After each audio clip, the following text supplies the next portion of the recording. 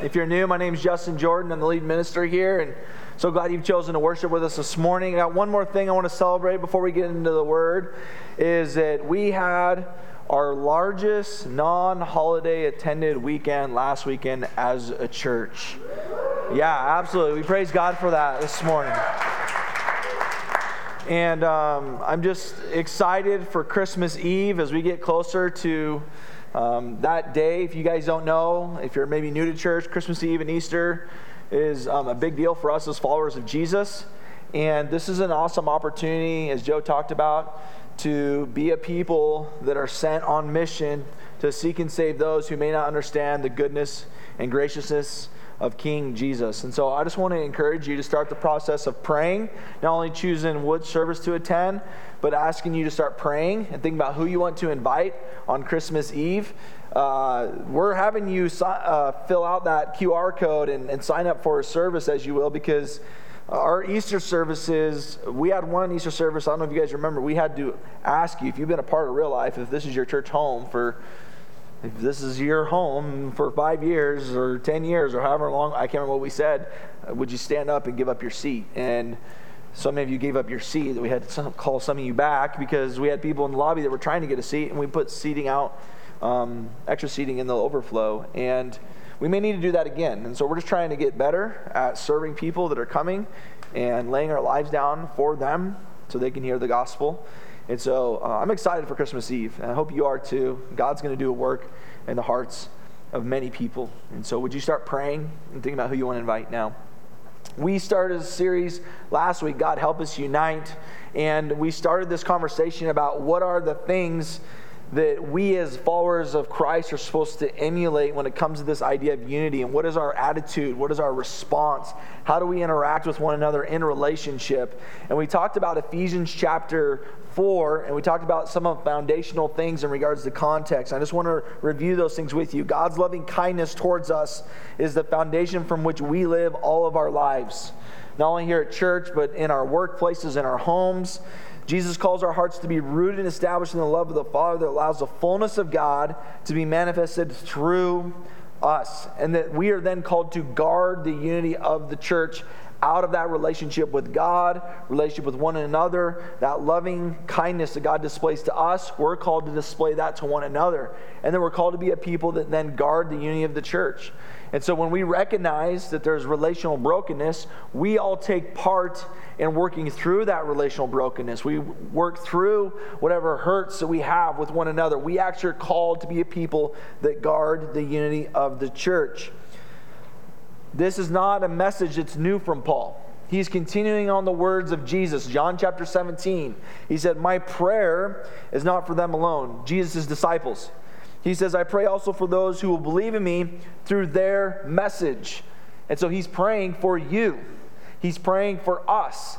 He's praying for some very specific things for us, that all of them may be one, Father, just as you are in me and I am in you. May they also be in us, so that the world may believe that you have sent me. I have given them the glory that you gave me, that they may be one as we are one. I and them, and you and me, so they may be brought to complete unity. Then the world will know that you sent me and have loved them, even as you have loved me. Paul says this in 1 Corinthians. We didn't mention this passage last week, but this week, 1 Corinthians chapter 1, verse 10. "I appeal to you, brothers and sisters, in the name of our Lord Jesus Christ, that all of you agree with one another in what you say, and there be no divisions among you, but that you may be perfectly united in mind and thought." And so this has kind of been the foundation of this is the call that Jesus has for his church. How do we do that? How do we do that? And what we found in Ephesians chapter 4 is there's some qualities that gets cultivated in unity. And these are the three that we're kind of wrestling with. We talked about 2 last week, that God cultivates unity through you when you live with humility. Everybody say humility this morning. Humility. Gentleness, say gentleness. And the one we're talking about today is patience. Say patience. And today is a sermon where I am preaching to myself. I am not naturally a patient person. Anybody else in the house of the Lord not good at patience? You are my people. The rest of you who are good at patience, you've been a gift to us. to show us what patience looked like. And just so you know, without a doubt, Thanksgiving dinner, like my patience got tested right out of the gate. Anybody else? My wife was gotten done with the Thanksgiving dinner, and we got around the island of our kitchen where we come around together.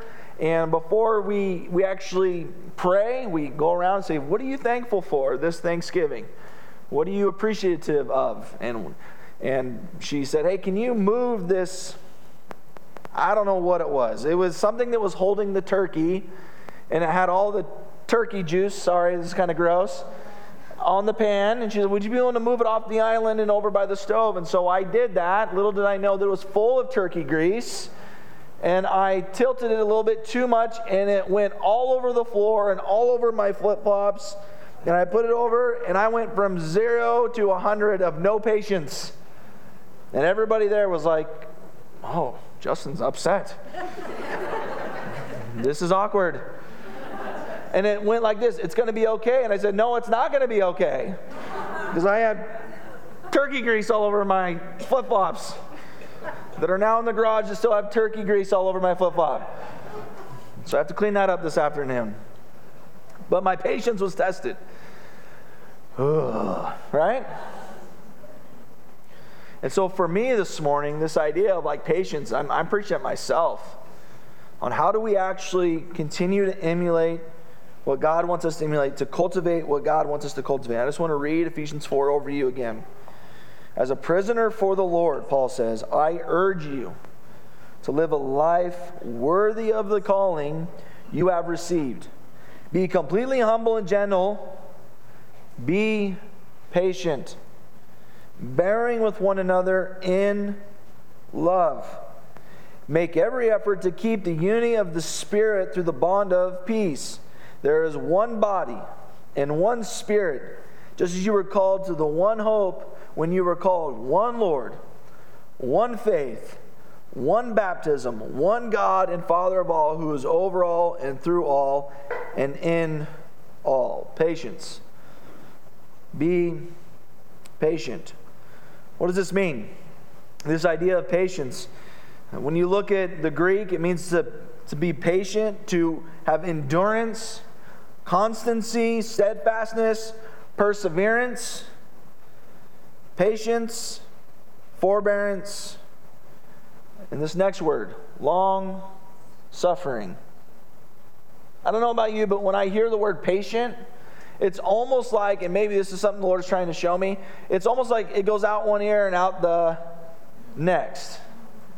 But when I hear long suffering, I get a different mental image in my brain. It kind of just hits you different, doesn't it? Long suffering. Like, oh, I need to be patient.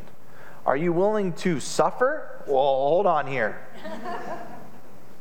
Hold on here. Long suffering, slowness in avenging wrongs. Long suffering. The idea that pops into my brain is running a marathon. Have you guys ever done a race before? Have you ever ran long distance? The longest I've done, you try not to run, the longest I've done is a 10K. I suffered, right?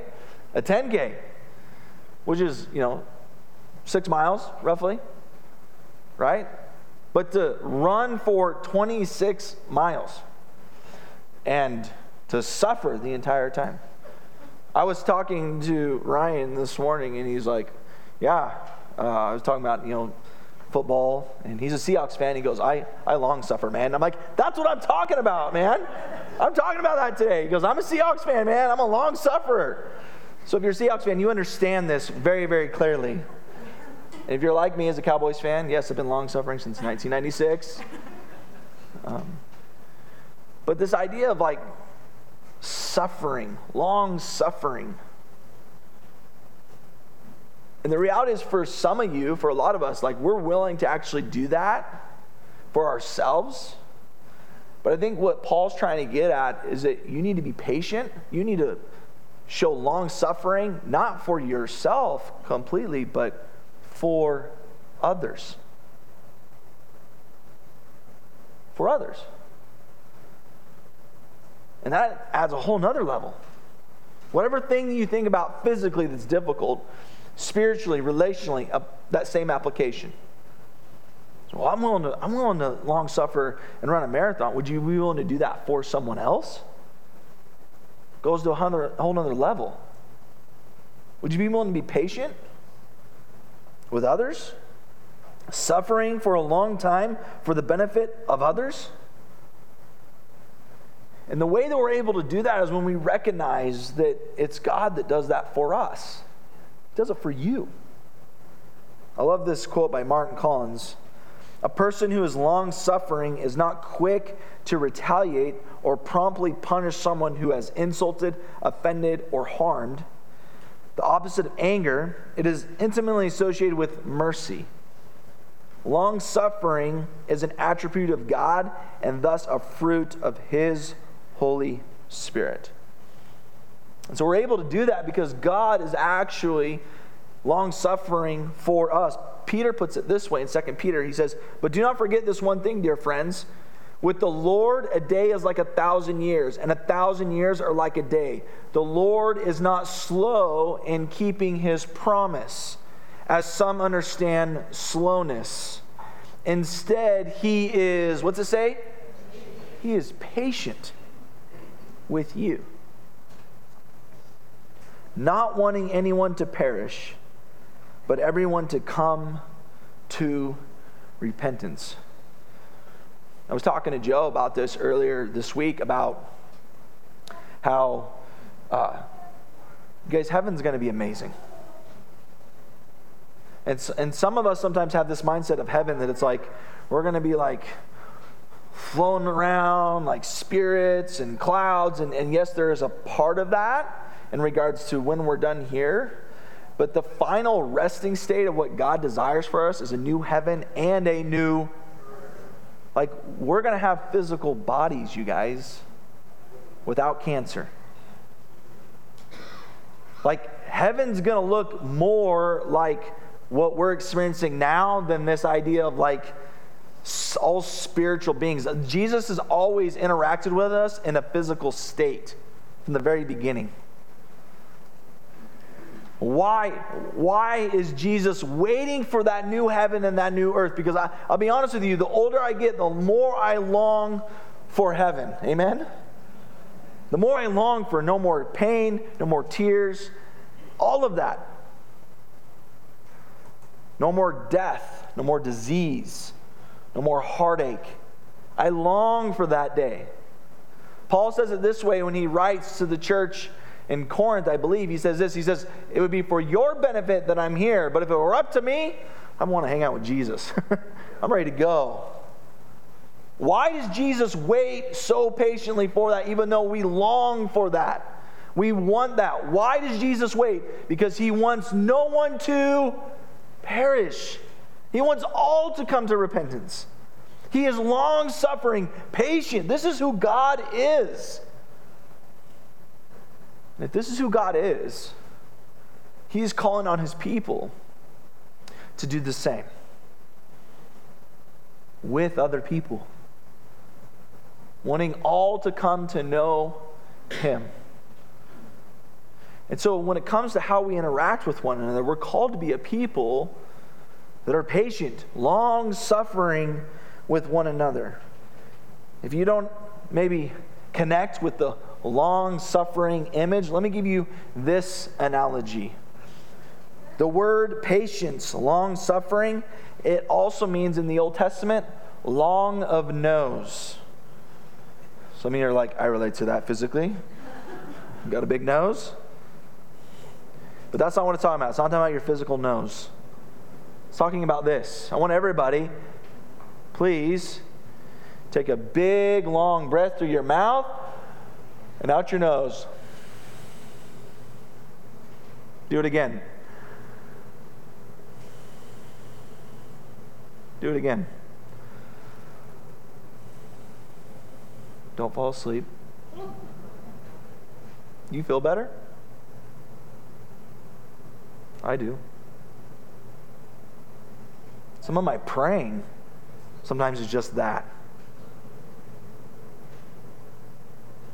Now I want you to compare to when you're angry, what goes on physically.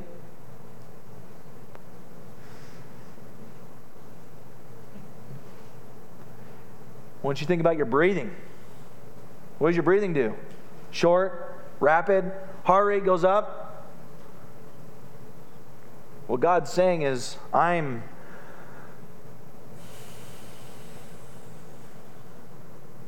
long of nose.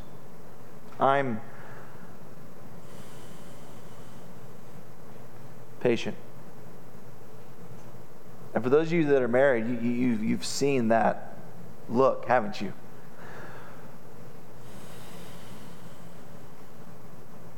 This is who God is with you. This is who God is with us. And this is what we're called to be with one another. Long of nose.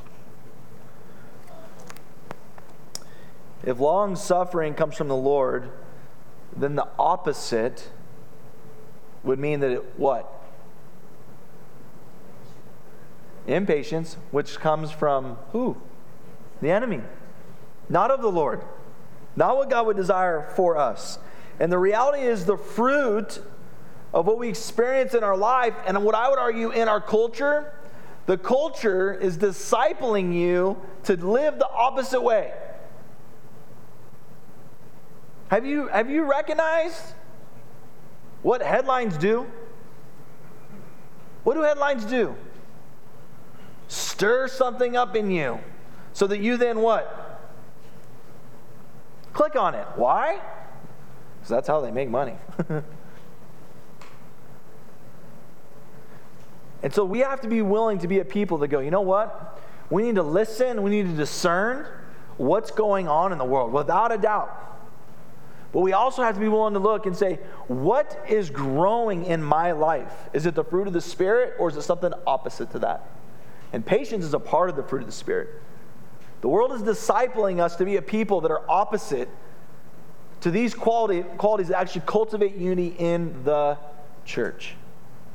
And so what would it look like if we would be willing to actually evaluate, to discern, to look inward and ask this question? Am I actually someone who brings patience into my home? That I exhibit patience for my spouse? That I exhibit patience for my children? For my coworkers? For my boss who is not a good leader? For my coworkers? For my people that answer to me? For my neighbors who have the dog that will not stop barking? What is being cultivated in my mind and in my heart? I love, Francis Chan puts it this way. He says, it's always safer to be on the critical side. Have you noticed that in our culture? It's always safer to be on the critical side. Speaking negatively about teachers, and I put coaches up there in parentheses, because I'm a coach, and I get that all the time. It's easier to think on the negative side, to speak negatively, parents or peers. The same is true in the church today. Try signing up for a Christian leader you think was mistreated. Worse yet, try showing encouragement to someone who misspoke or fell into sin. Our church culture makes it very difficult to make positive comments about any church leader. Negative comments draw louder praise and softer criticism. Why? Because the world celebrates that. We're more comfortable there. Fewer and fewer people dare speak up in favor of their brothers and sisters, while attacking voices are growing in number and volume. And so for us as believers, we have to ask ourselves this question. If this is how the world operates, how does Jesus want his church to operate? And how can we as his people be countercultural to the world and say, no, we're going to guard unity. We're going to work through conflict. But we're going to do it with patience, long suffering, long of nose. Paul goes on to describe it this way. Patience is bearing with one another in love. Bearing with one another in love. What does that mean? It means to hold up, to hold oneself firm, to sustain, to bear, to endure. And I don't know about you, but when I see that, I start seeing running a marathon again. Which I think there's a reason why Paul says, I'm running my race. I'm trying to do that well. I'm trying to long suffer for Jesus because he is long suffering for me and long suffering for others. That's what Jesus has called me to be, called you to be, called us to be. Now, here's the thing. When it comes to this, another image that comes to mind is my baseball team. My kids that I coach at 13 years old, here's when I know that they understand that we're called to be a team, that we're called to be one, that we're called to be unified. One of the things that I love to do is I love to quote them scripture, even though they don't know I'm quoting them scripture. And so one of the things I hammer into them is I say, listen, guys, we are one. We're one. And we've got to have each other's backs. We've got to be unified. Sounds all similar, doesn't it? And then I tell them this. Another way to put it is, we are one body. They go, yeah. And you know what that means? That means that when we have success, we all have success. And we all get to rejoice. When we honor one, we honor all. And then I tell them this. But if one part suffers, we all suffer. And they kind of look at me like, whoa, whoa, whoa. But when I have to discipline them, or someone fails, I know they start to understand what bearing with one another in love is. I know they begin to understand what patience is. I know that they understand what long suffering is. When one kid has to start doing burpees, and guess what? Another teammate joins them in doing burpees. When one kid's got to do push-ups, and another kid starts doing push-ups. Because it's one thing to go, oh man, you got it. You got it, bud. Here we go. You're good. You're good. Nice work. It's one thing to verbally encourage. It's a whole other thing to say, I'm going to get in this with you and long suffer. I'm going to bear with you in love. That's when I know my kids understand they are one. United. So what does that look like in the church? It means calling and pursuing relationship when you've been wronged. It means when that person's going through a hard time, instead of just letting them be isolated, you actually say, can we have coffee? Can I come and sit with you? And you thinking like, I could go and hang out with them for a half hour, but you realize I got to sit with them for probably like an hour. I got to listen a little bit longer. I need to work through whatever it is I'm going through with this other person, even though they may not be responding the way I want them to respond. I'm going to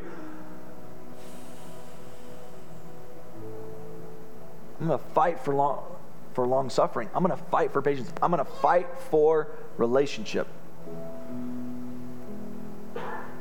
I'm getting impatient. I'm getting angry. I'm getting uncomfortable. I'm beginning to hurt. Yeah. All of us. When one part rejoices, we all rejoice. When one part suffers, we all suffer. Because we are one. So what does it look like for you? What does it look like for us to live out John 13? A new command I give you. Love one another. As I have loved you, so you must love one another. By this, everyone will know you are my disciples, if you love one another. Francis Chan, another quote, our divisions usually aren't caused by a difference in theology, but a lack of relationship. And in the church, we divide easily because we love shallowly. Oof. I believe God's calling on us here at Real Life to fight for one another, love one another, long suffer for one another, and to help change the trajectory of not only our community, but I also believe our nation. That we'd be one in relationship. And we'd fight for one another, even when we don't want to fight for one another. We'd be willing to keep leaning in. What if we did that? What if we made a phone call? What if we had coffee? What if we kept pursuing each other? So as we wrap up this morning, as we get ready for communion, it's got a list of questions I want you to think about in regards to our take home. As we look at humility, gentleness, patience, who do you need to long suffer alongside in this season? There's got to be somebody the Holy Spirit is giving you right now. Who do you need to long suffer alongside during this season? Because He's called you to be that person. Who do you need to minister to this week? Who do you need to love on and pray for that doesn't know Jesus, that maybe you've written off because they've written off Jesus? And Jesus is saying, no, don't write them off. Keep pursuing them like I've pursued you. As we get ready for communion, I want to invite you to just spend some time over these questions. And if you didn't receive communion when you came in and you want to take communion and you want to receive the elements, just raise your hand and these amazing servants would love to serve you the elements.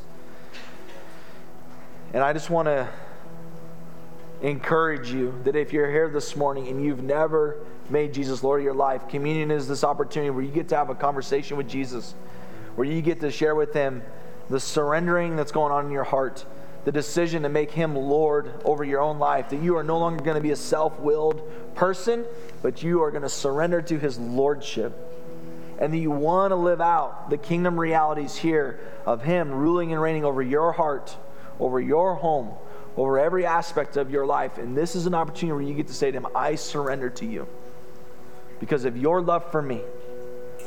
Maybe you say, I need to recommit. This is the time to recommit to Him.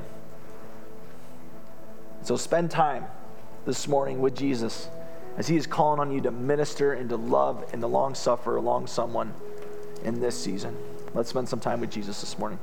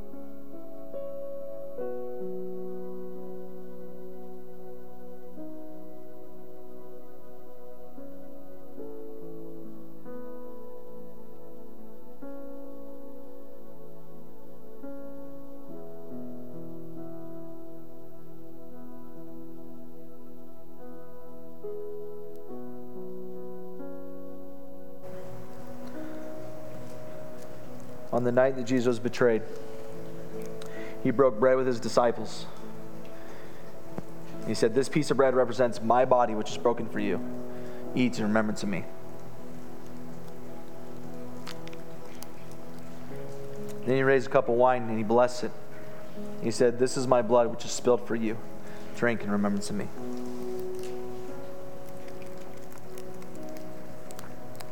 Let's pray. Jesus, we thank you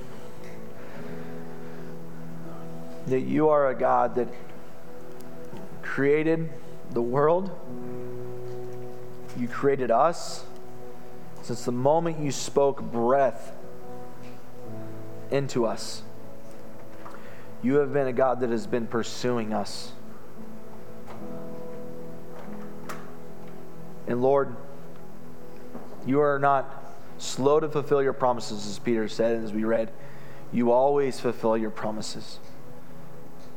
And so, God, help us to be a people that recognize with humility your patience over us, your long suffering over us. God, and we will be a people where our mind and our hearts, that we'd be a people that reflect that. God, would you help us be patient with ourselves as we interact with you, as we wrestle with your word? Would you help us receive the love that you've poured over us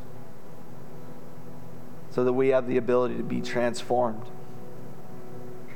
to love others well? God, thank you for your grace and your mercy. May we continually come to your feet and surrender. That you don't ask us to come perfected. You don't ask us to come having it all figured out. You ask us just to come to you. And you are the one. You are the one that meets us